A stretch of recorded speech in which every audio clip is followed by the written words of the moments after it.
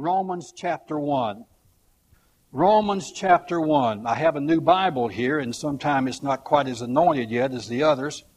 I can normally just flip my other one if I needed something, and it would just fall open to pretty much where I want it to be. In Romans chapter 1, I'm amazed how the Holy Spirit has a way of orchestrating services. I think this morning's altar time that the pastor felt led to call you to the altar was an impromptu thing. Is that correct, Pastor? And I was thinking that was such a beautiful lead-in to what I wanted to talk with you about this morning, because what I want to talk to you about is not the sermon, as I said, that I had originally intended to give you, but it's the one God gave me yesterday. So what I want to talk to you about this morning is evaluating the church. Evaluating the church, with the emphasis on the article the. You know, there's only one church. It's not Baptist, it's not Pentecostal, it's not Assemblies of God, Church of God, Lutheran, Presbyterian, Episcopal, whatever. There's one church of God. And there's one way to get into it. And that's by accepting the Lord Jesus Christ. And then you can serve Him in a number of places. I think there's better places to serve Him than others, where you'll grow more in the Lord. But there's one church, but we have to find our place within that. Now, what you have done, good or bad, didn't get you into the kingdom of God. Did not get you saved. Whatever your history was before that time didn't get you saved. After you get saved, the sins that you commit don't keep you saved. Or that you don't commit, they don't keep you saved. What keeps you saved is continuing faith in the Lord Jesus Christ. Then thereafter, what you do and how you act depends upon your rewards in heaven. And as you well have been taught, we'll all stand before the judgment seat of God. Either the great white throne judgment to be judged for having rejected the Lord Jesus Christ plus all the sins that we committed for the degree of punishment. Or we'll be standing at the bema seat of Christ, which is the judgment seat of the Lord Jesus, not to be judged for sins, but to be judged for rewards. Even at worst, it's going to be a blessed time. The thief on the cross will be so happy that he made it in. Having become part of the body of Christ, the church of God. He's the head, we're the body. We're inextricably bound to Him.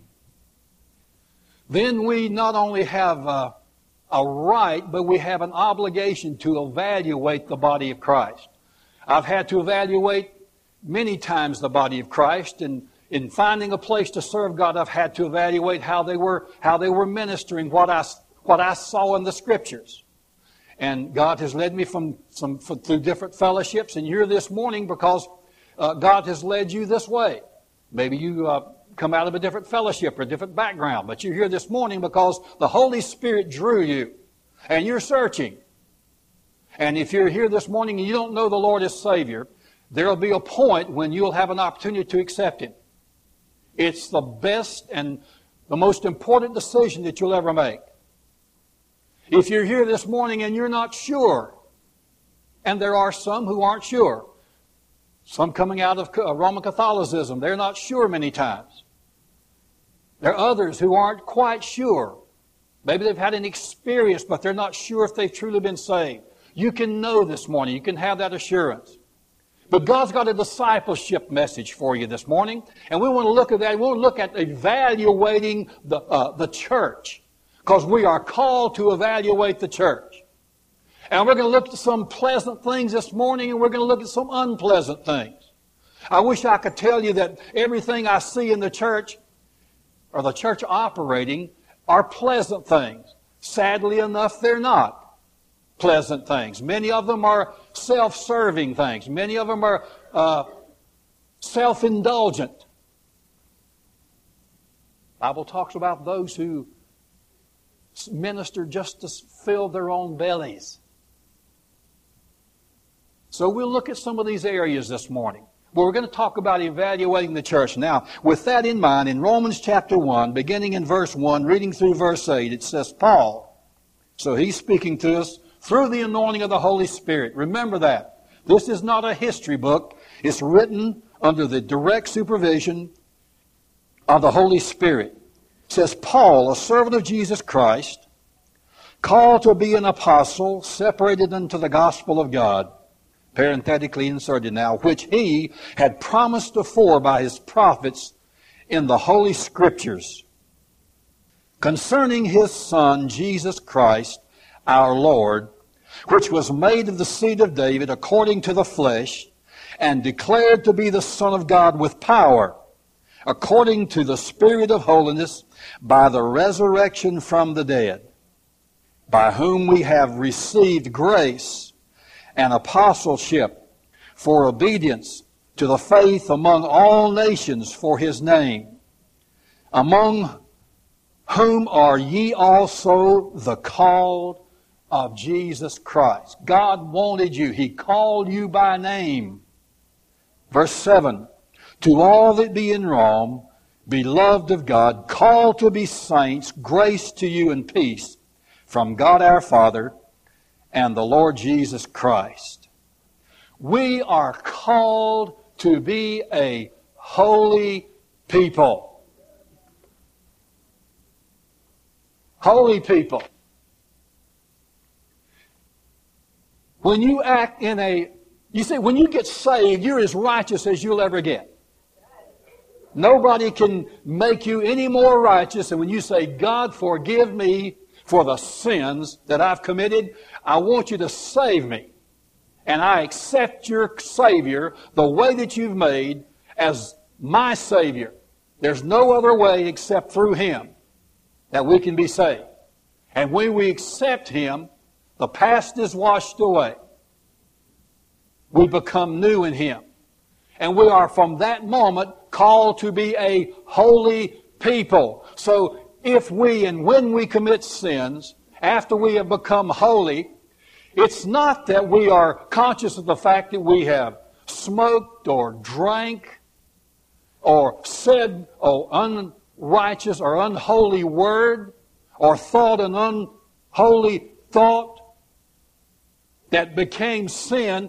What happened inside of us is that we did not measure up to the stature of the Lord Jesus Christ that He had shown to us by revelation before.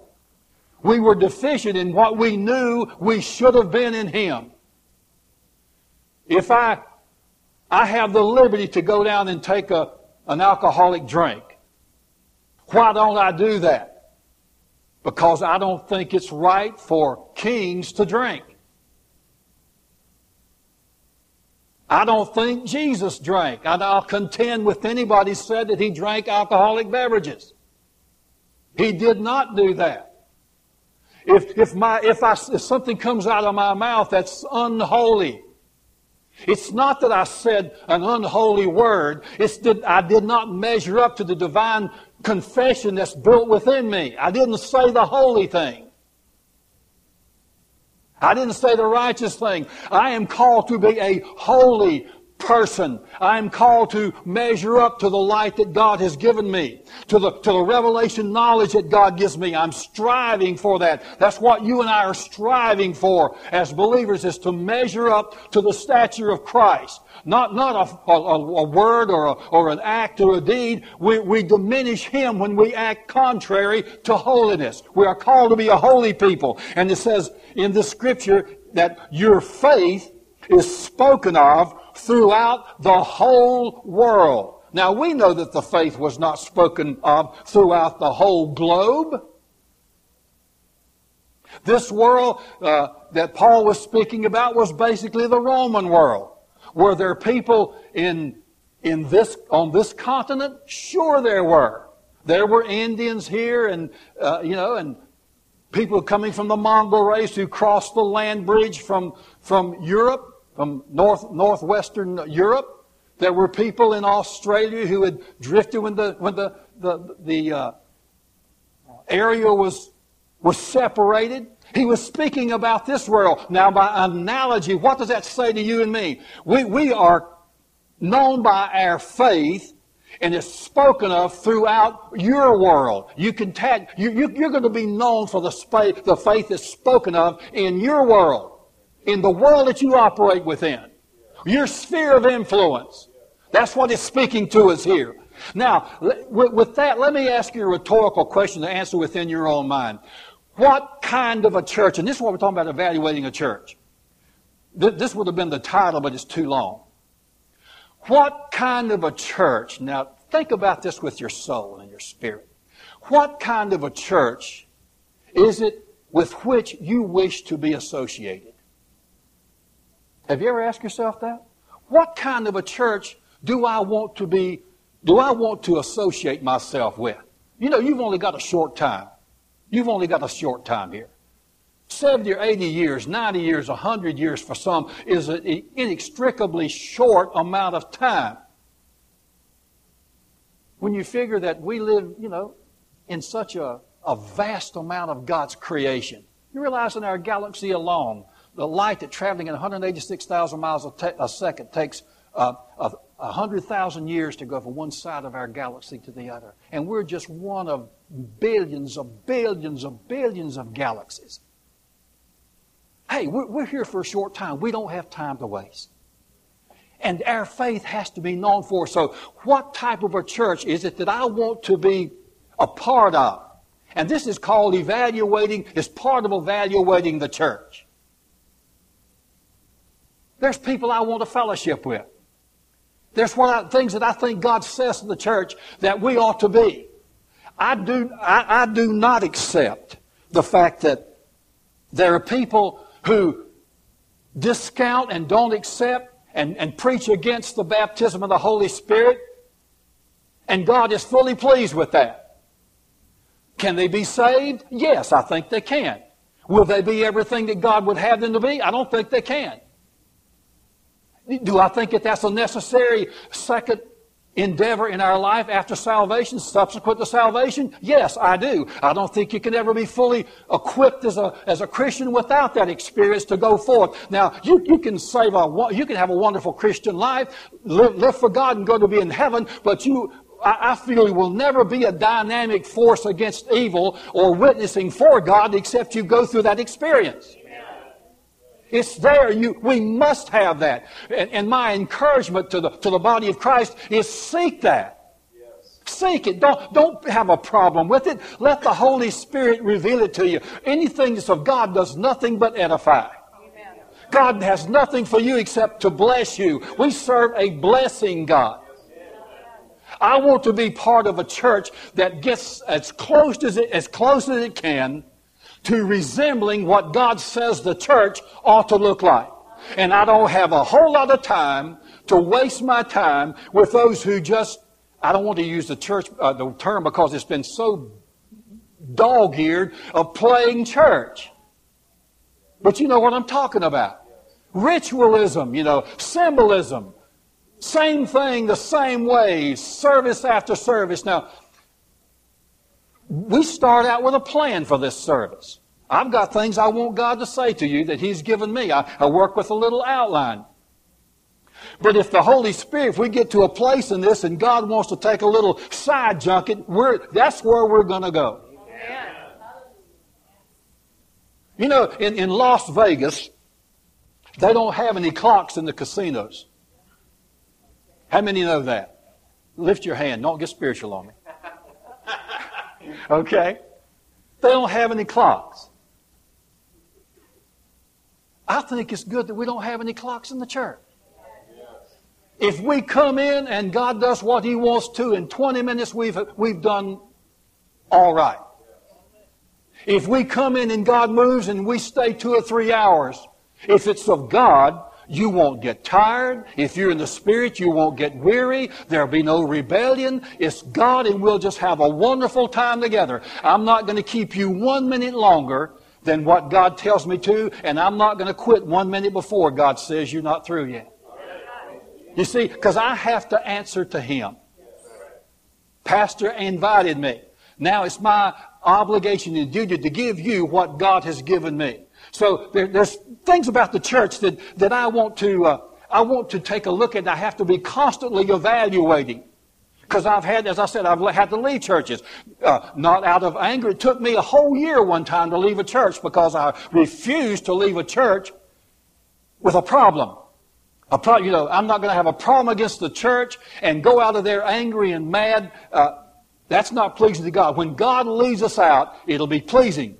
And we can't hurt Him, we can't wound in the process. But if we're growing and our church is not going with us, then we're forced to go where God is leading us to be fed. I used to go to my church years ago, and the pastor would preach, and I'd go in hungry and starving spiritually. And I'd sit there for an hour or so, and I'd leave, and I would be hungry and starving spiritually. But praise God, one day the Holy Spirit says, that's enough. That's enough. And strangely enough, I got it through the baptism of the Holy Spirit as a Baptist. God does that. And then He leads us on. So, there are kinds of churches with which I want to be equipped. There are certain kinds of pastorates that I want to be equipped. Not everything that says I'm a pastor is a pastor. Not everybody who stands in the pulpit with pastor tag across their forehead is not a pastor. Pastors are called. Amen. Pastors are called. Word says some are sent and some just went. I've seen people who wanted to get into the ministry because it looked good. Hey, you wear a tie all the time, you drive a pretty good car, it looks like you just sit in your office all day. Wrong. Fact is, if you want to go in any kind of leadership in the body of Christ, you better pray. You better make sure it's God. Because to whom much is given, much is required. Anytime God puts you in front of people, especially the body of Christ, it's not so you can show your latest suit. It's not so you can show your linguistic ability. It's because God should have put something in your mouth to say that will edify and bless the people. And if anything happens here today, and you leave this place unedified, unfulfilled, two things have happened. Either you were not walking in the Spirit, or God didn't give you the right message. But I can tell you, God gave me the right message. You're going to leave here with something today. So there's pastors, and then there's pastors. Then the pews are filled with people. I love to church serve God with people in the pew who love to serve God. Somebody asked a parachutist one time why he liked to jump out of airplanes. He says, I hate to jump out of airplanes. The guy said, well, what in the world are you doing in the paratroop corps? He said, well, I like to be around people who like to jump. And that's kind of the way I am. I like this thing, but I like being around you. Because you see, every time I'm around you, I just tap into you. I came to you with a need this morning. I need just a fellowship. I would have come just a fellowship anyway if the pastor hadn't, invited me to minister. I love that. So there's things that we need to evaluate. Does a church have a vision? Does it have a vision? Is it going somewhere? Does it have an appearance of ministry? You can tell when something is moving in God. Because you can see God. He's not under a bushel.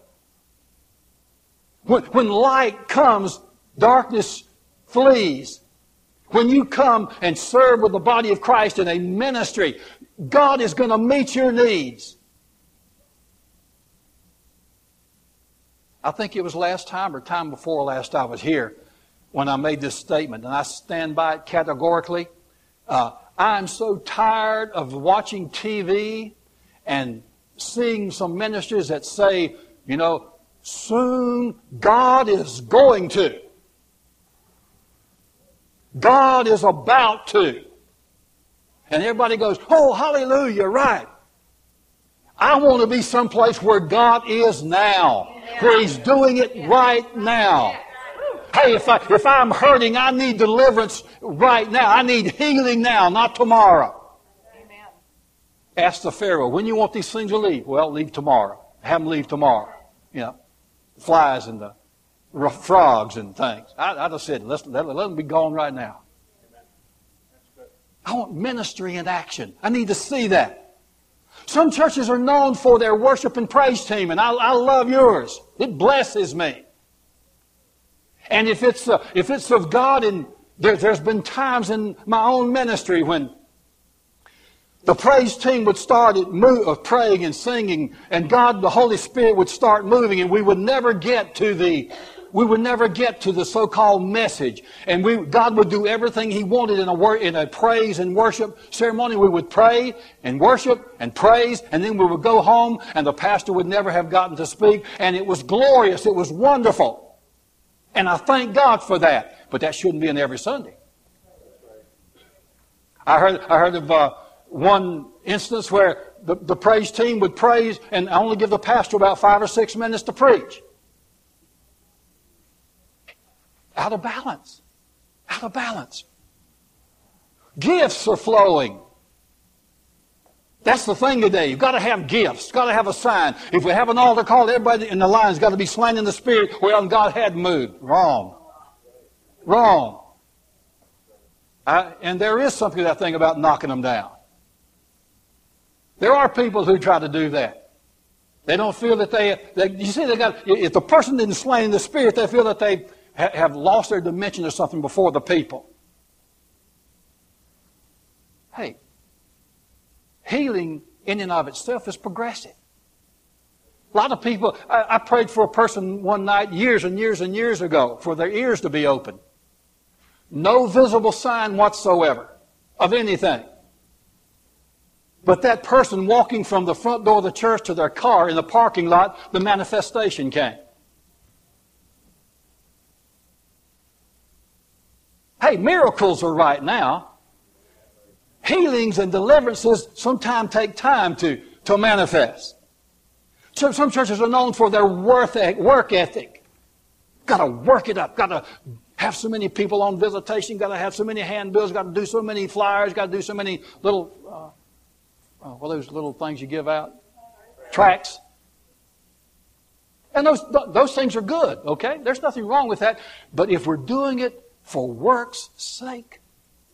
20, 30 years ago, door-to-door visitation was kind of the way to go. Now you have to be very wise.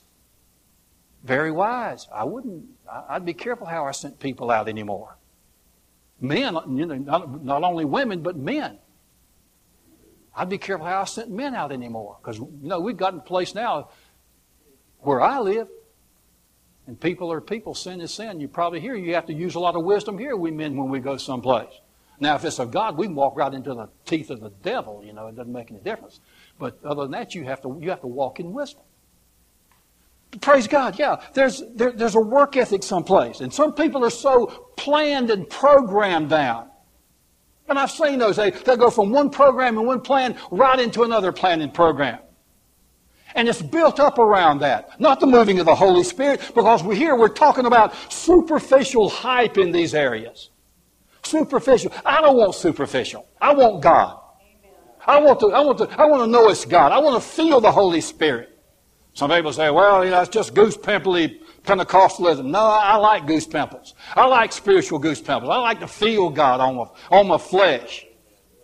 In my soul and my spirit, absolutely. But I like to feel God. I like spiritual goose pimples. I like spiritual tears. Let me tell you the prettiest thing. I don't know if I shared this or not. I've been with you so much. But the prettiest thing I've ever seen in a church.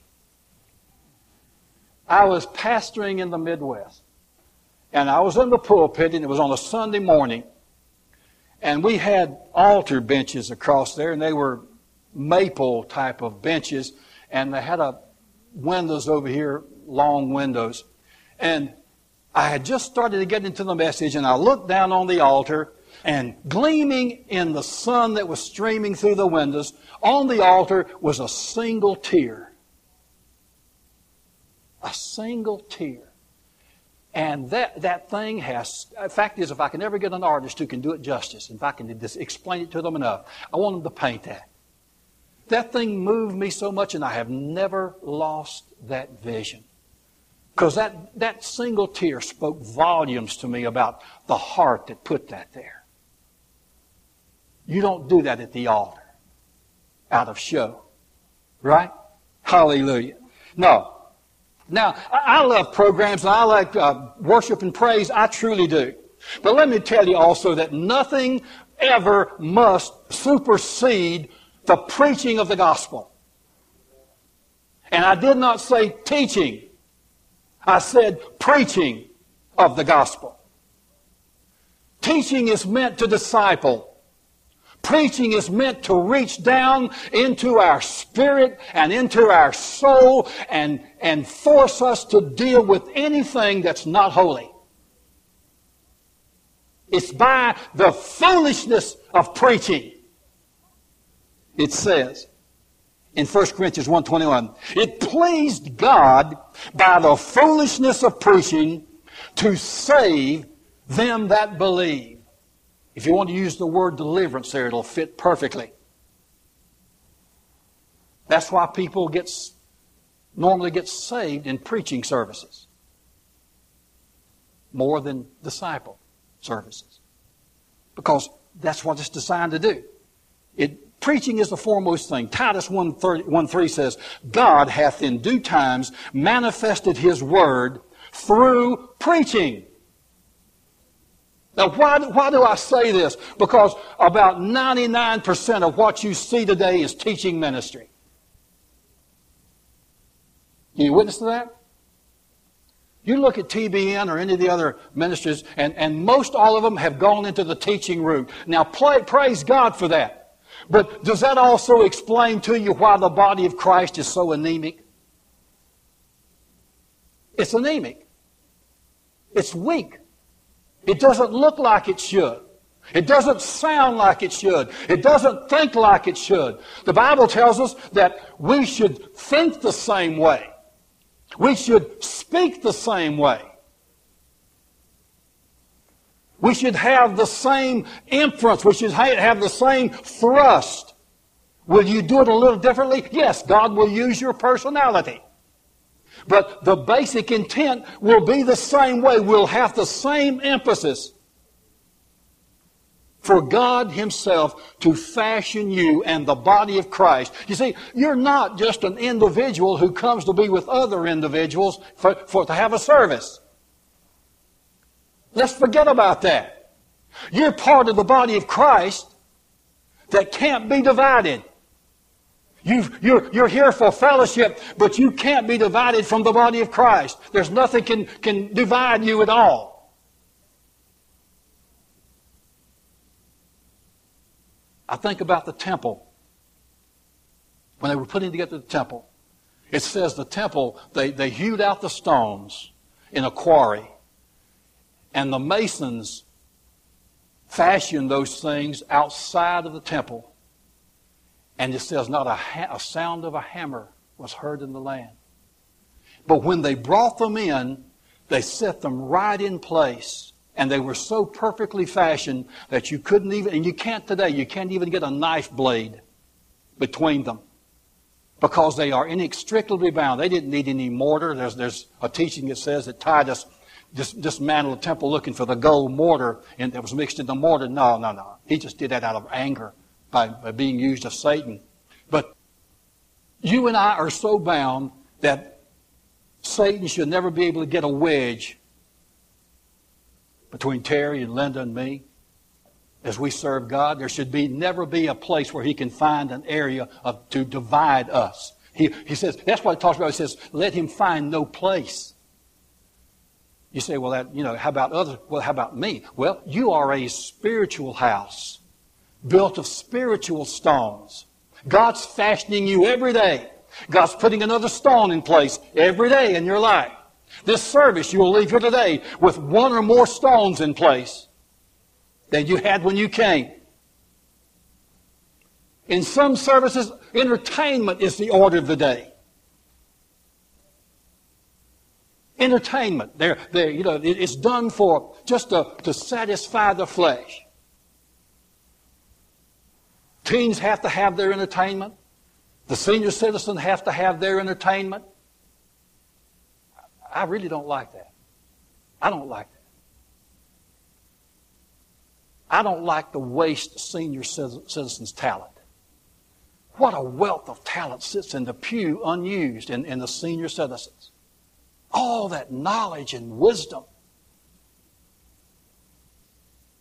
And then in the teens, our teens, we're going to send them over to the next building. They're going to play basketball or football, and then somebody will give them a sermon. They don't need basketball and football. They've got enough of basketball and football and soccer.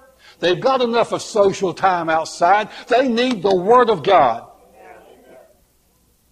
Try to keep a kid out of school until they're ready to go to college, and all you'll send is an ignorant person to be with people who are learned. Our teens and our young people need the Word. They need to be founded in the Word because they're going to be meeting a harsh environment. They're going to be in a hostile environment. And they need to know what God can do with them. What God says about who they are. What the promises of God is for them. The Roman church to whom Paul was speaking this was known for its faith. It was not known for its signs and wonders. Because the Bible says an evil generation seeks after signs and wonders. Are signs and wonders good? Yes. Do they serve a purpose? Yes. Do they disciple? No. They don't contribute anything at all to your discipleship.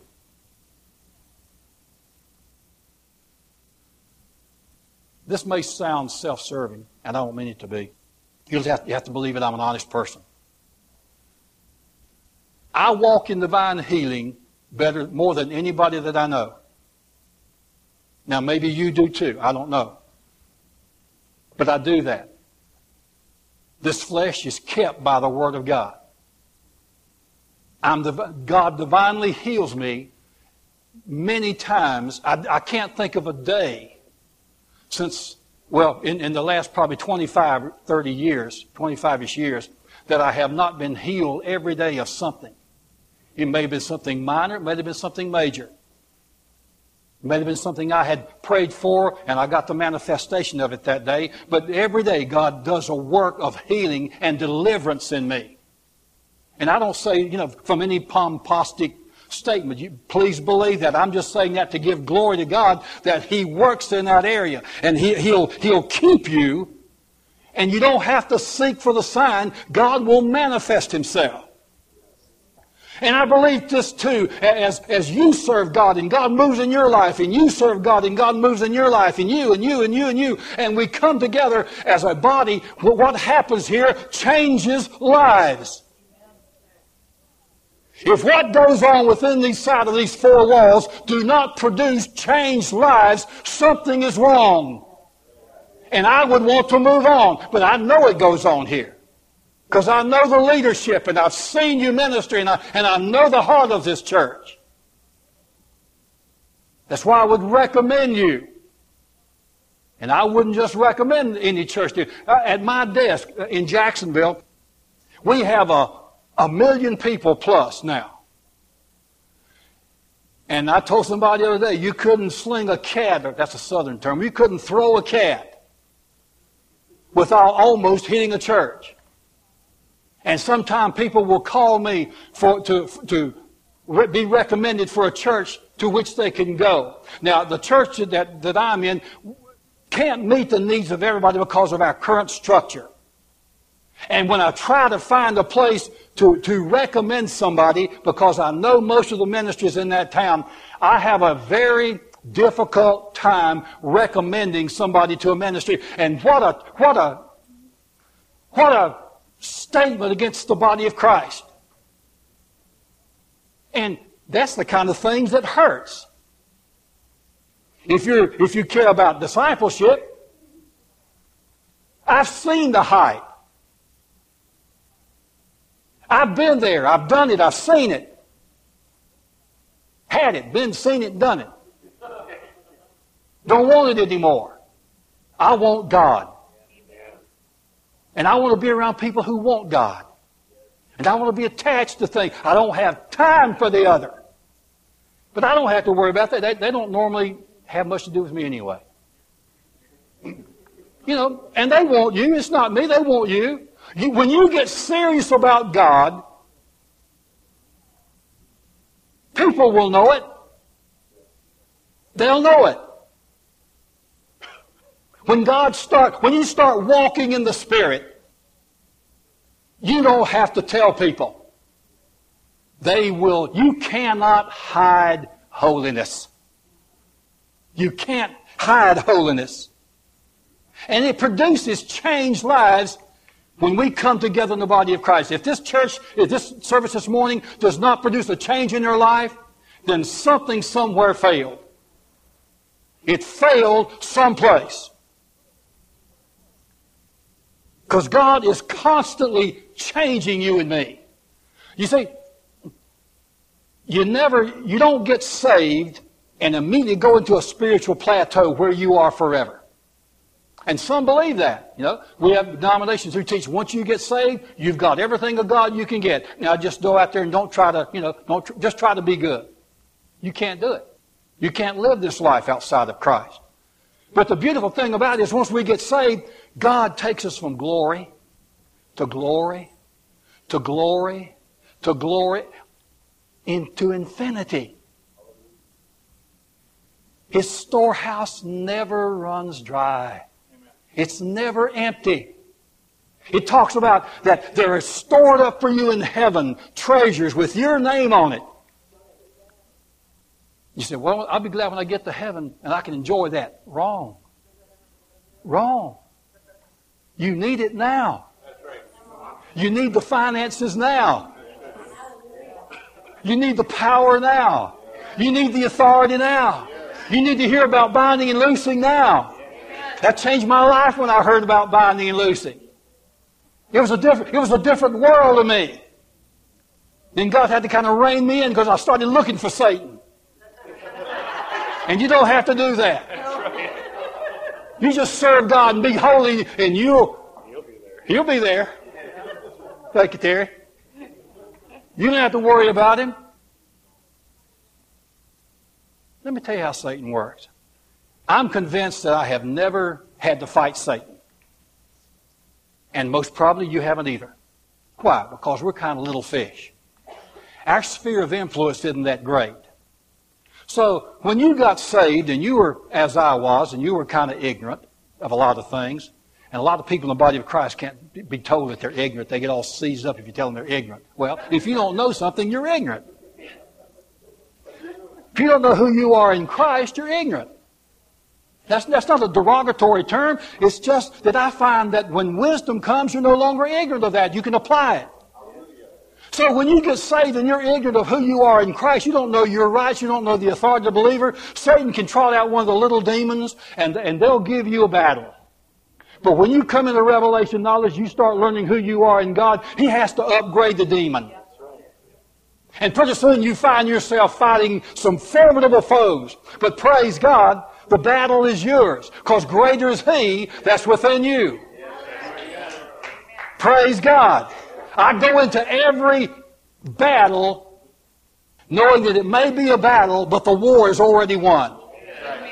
I like that. I like knowing that the battle is already fashioned to my favor. That God's already doing some work in that area. And it produces changed lives. In other people, a lot of times we see these things, we say, well, I sure wish Sister so-and-so, or Brother, I wish you'd get right, with God. And all the time is, I ought to be right. Sometime if I get right, my influence might get him right, in my eyes. If I'm waiting for somebody else to get right, I'm not praying for them as I should. I'm not hurting for them as I should.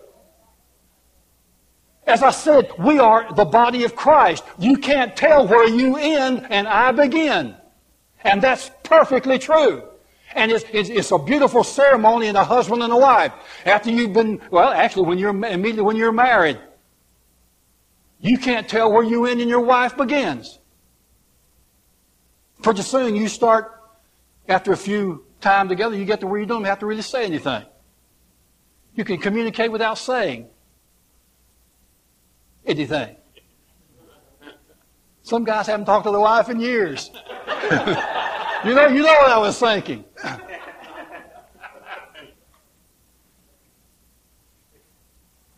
No, have you ever thought about how Satan... No, Satan can't read your mind, okay? Satan can't read your mind. He can only and his force. You always deal with his forces mainly anyway. He's too busy with the Copelands and the Hagins and the Billy Grahams and people like that. You know, he doesn't worry about a little peon like me. He's had to upgrade some of his troops. I've had to divert some of his troops, but a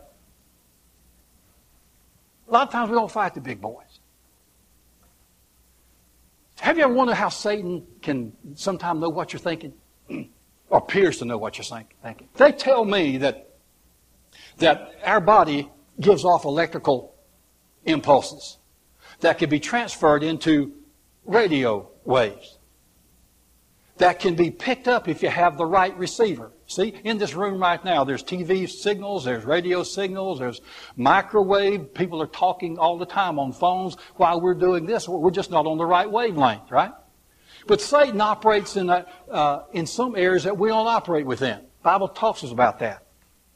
He can't use those against us, the Bible says, but he knows about those things. So sometimes if his demons are so close, it just may be that's how they're picking up some of your thought waves. That's why I believe that I believe this. I know that when you pray in tongues, Satan can't understand what that is, and it drives him crazy. He can't know that. Because the Bible says in that we speak mysteries. That alone would be enough for you to go through the baptism of the Holy Spirit, just so you can have a prayer language where you can pray more directly to God and, without going through your mind. But I do believe this. I believe when you pray to God, I think God just puts a muffle on his ears and you can't hear it anyway.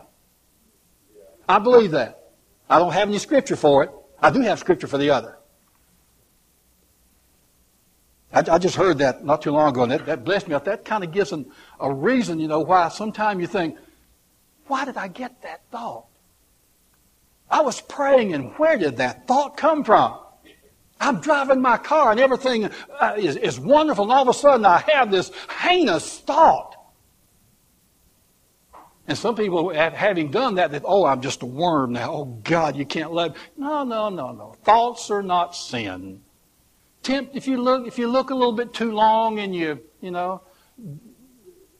at some point it turns sin, but up until that point, it's just a temptation. It's just being drawn away. But if you're walking in the holiness, if you're evaluating who you are in the church and the body of Christ, when you get to that place, all of a sudden God says, "Come on now." You say, "Okay." And if you cross the line, don't stay there. Just say, "God, forgive me.